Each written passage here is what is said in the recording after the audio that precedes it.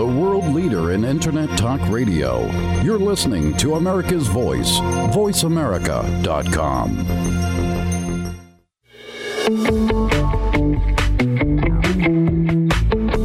Welcome to the business show that will change the way you look at your business practice, your organization, and yourself. This is Let's Get Radical with Liz Gold and Jody Padar. On today's show, you'll get the straight scoop on what it means to be radical and how it can help you become the next success story. Now, here are your hosts, Jody and Liz. Welcome back. I'm Jody Padar, and I'm here with Liz Gold, and you are listening to Let's Get Radical. And we are live at the AICPA Engage event. How cool is this? It's very cool. I mean, it's like so nice to be live. It is. It's really amazing. We're having a blast. And everybody's getting lunch and stuff like that, so we've got lots of listeners here as well. So we are here with a big thought leader. So, Michael Kitces, and I'm going to have you introduce yourself in a couple minutes. But my question is, what'd you do in Vegas last night?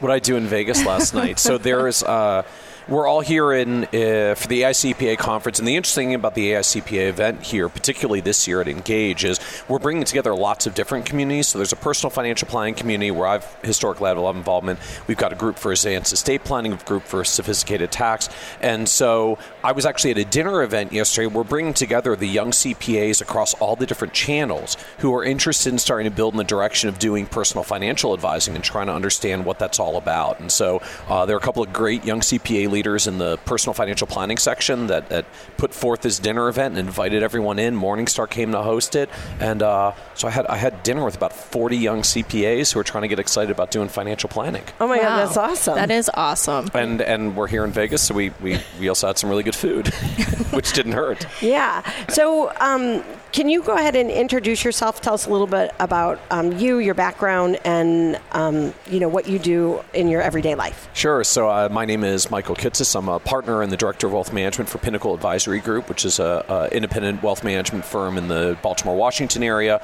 We manage about $1.8 billion for over 1,000 clients. And so I live most of my life in an advisory firm, but I'm also 1 foot out. So I spend a lot of my time writing and speaking back to the industry. I publish a blog for financial advisors called The Nerd's Eye View at kitces.com, a podcast called Financial Advisor Success. And I go out and speak at a lot of different industry conferences, including events like this, talking about trends in financial planning and how advisors are using technology. So I got to ask, your dinner last night, you're with a bunch of young, want-to-be financial planners, Yep. right? So what are the top questions on their minds? What are they asking you? What are they talking about?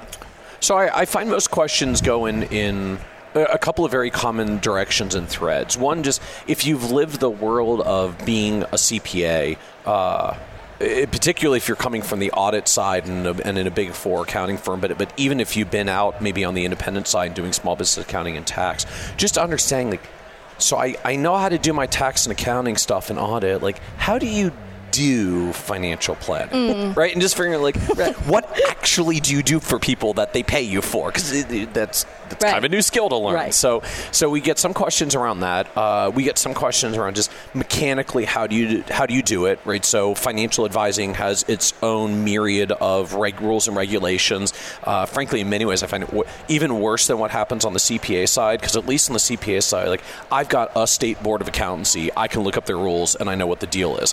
When you get to the advising side, you may be subject to state securities regulators, you may be subject to federal securities regulators, you may be subject to FINRA, you may have state insurance regulator requirements. All these different regulatory rules overlap, and so we find lots of compliance questions come in. And right. And one of the business I'm involved with is a group called XY Planning Network, and we help advisors launch advisory firms if they want to serve young people. So doing financial planning for Gen X and Gen Y clients, where you can't do the classic, I'll just manage their money and give them advice, because they don't have pools of money to manage. They just need the advice. And so we show them how to do fee-for-service financial planning models and launch their firms. And one of the biggest questions that we get there all the time from young advisors coming in who want to serve their peers is just, how do I navigate all this regulatory stuff and all the compliance rules? So lots of questions around that.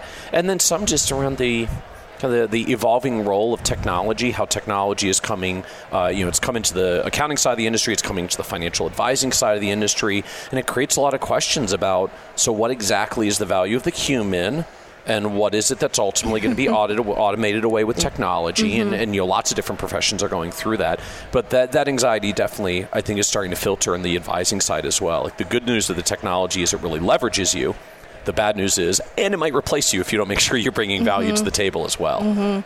And you just did a keynote on this, correct, yesterday? Yes, so I had a session yesterday talking about, at least my view, my take as someone that's followed the industry for a very long time and lives it in a firm, about where is that balancing point at the end of the day between what the technology will do and what the humans will still end up doing. And I'm actually very upbeat on the future of financial advising and our potential role, but I do think it changes in some very fundamental ways. Most of us historically in knowledge professions like this, we have lived in a world where I've got this expertise, right? I went to school, I got credentials, I learned it. You don't have that knowledge. You come to me, you pay me, I lay some knowledge on you. Like, that's the fundamental knowledge worker transaction. Except now you can look up like 99.9% of anything we've ever known as a species on a smartphone in 10 seconds. Right. And so just getting paid for the stuff that's in your head as an expert is starting to break down as a business model. And so when we look at where it goes from there, to me, it's all around a shift from working with the knowledge to actually working in a relationship with a client, where my value is the advice, the hand-holding, being your accountability partner, right? Like, if information alone was enough, I could solve most of the world's problems. I just make a website that's like eat less, exercise more, and a couple other healthy habits, and that would be that. But the truth is, many of these are challenges of habits and behavior as well. And what we know from a lot of the research on behavior change across lots of different industries and domains is that peer-to-peer accountability, having coaches, really works, is incredibly effective. And so I'm very upbeat on the role of financial advising in the future, but I think it shifts much more to this positioning of a coach, a co-pilot, a navigator, someone that goes along with the client on the journey and helps them navigate the stormy seas that arises. And we use all that technology stuff that's coming along to take things that, frankly, we used to do and used to get paid for, and we're just going to automate them and move up the value chain. But it's a lot of pressure on advisors that you have to move up the value chain here. I mean, we are at one of those inflection points. Right. And so, you talked a lot about the young people, but how about the boomers? How are they adapting and changing to, the tools and kind of this new way of working together? Are you seeing pushback? Are you seeing just a wanting to learn? How are they reacting? So, there's a lot of views out there that technology is like just a thing about working for young people and not older folks, but it really does span the spectrum. So our advisory firm clients, we actually work predominantly with baby boomers. Our XY Planning Network group is mostly for planning for young folks, but our advisory firm is predominantly for baby boomers.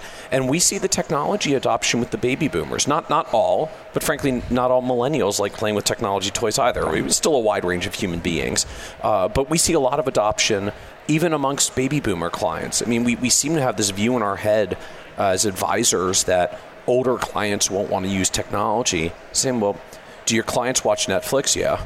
Well, do they ever FaceTime with their grandkids? Yeah. Okay, then they can do a video chat with you because they've already done all the things and they have the bandwidth and they've already checked all the boxes.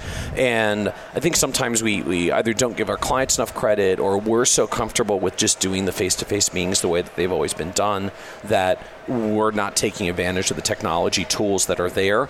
And frankly, we've seen for a lot of clients, they're happier using the technology. I mean, it does cool things and it saves everyone time. Right. No, I love this because I run a cloud firm, so I'm a CPA as well, and I just got licensed.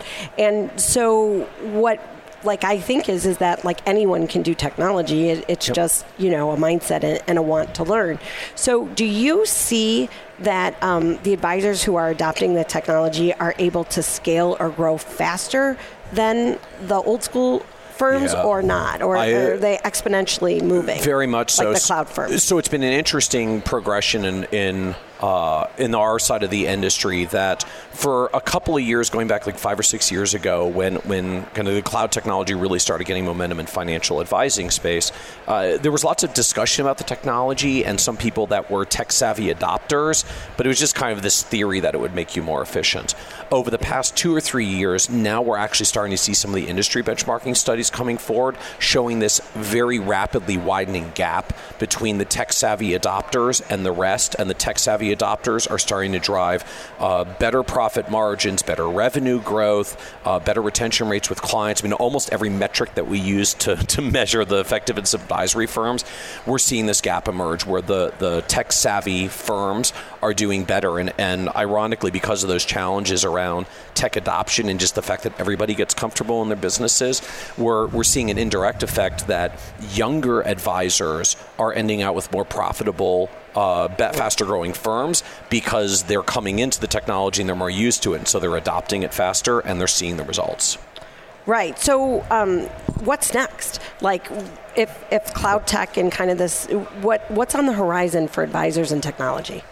So to me, the big thing that's on the horizon for advisors and technology are what happens when all of these account aggregation style tools, like we had Mint.com a couple of years ago, but it was very slow to come into the advisor space. When tools like that start really coming into financial planning, I think it changes almost everything that we do in planning. Because one of the biggest challenges that we still have in giving advice to clients is you don't know if anything has happened in their lives that merits advice until we meet with them. So we end up in these traps, like we have to have meetings to find out whether we needed to have a meeting, but then if you have a meeting and you didn't need to have the meeting, then it just turns out to be a wasted meeting. When account aggregation tools start pulling all of this information in, now suddenly the planning software says, well, we're pulling all this information. Here are 3 clients who are off track on their spending. Here's someone who's failing on their savings. And here's 3 people who, thanks to the interest rate decline last week, can refinance their mortgage and save a couple $100 a month. And I think we're going to see a world very soon where the planning software starts really giving us guidance about what are the meaningful conversations to have with clients, which just means as an advisor, I get to spend more of my time having meaningful conversations with clients. No, that's awesome. This has been a phenomenal interview. Thank you. Thank you so much for joining us. Absolutely. And so Thank you, Jody. Thank check you, out Liz. the Nerd's Eye View. Yeah, Nerd's Eye View at Kitsis.com Yes. and the Financial Advisor Success Podcast. Yes, Great. thank you.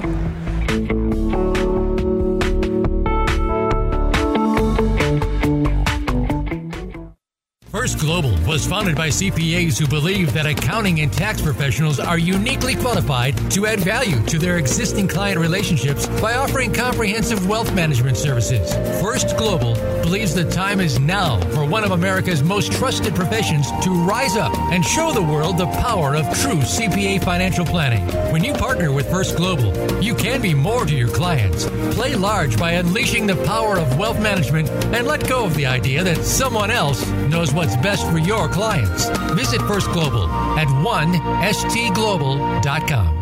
CCH Access from Walters Kluwer has the power to grow, manage, and protect firms in motion through its integrated modules. These include tax preparation, centralized document management, improving client services, streamlining accounting, and managing your projects and deliverables.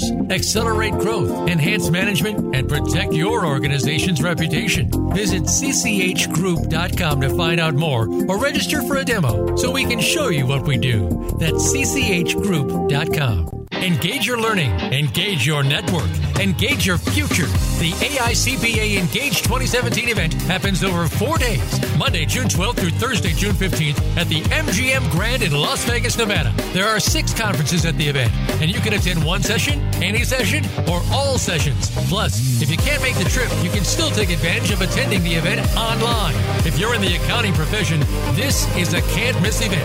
Visit AICPAEngage.com to find out more. That's AICPAEngage.com.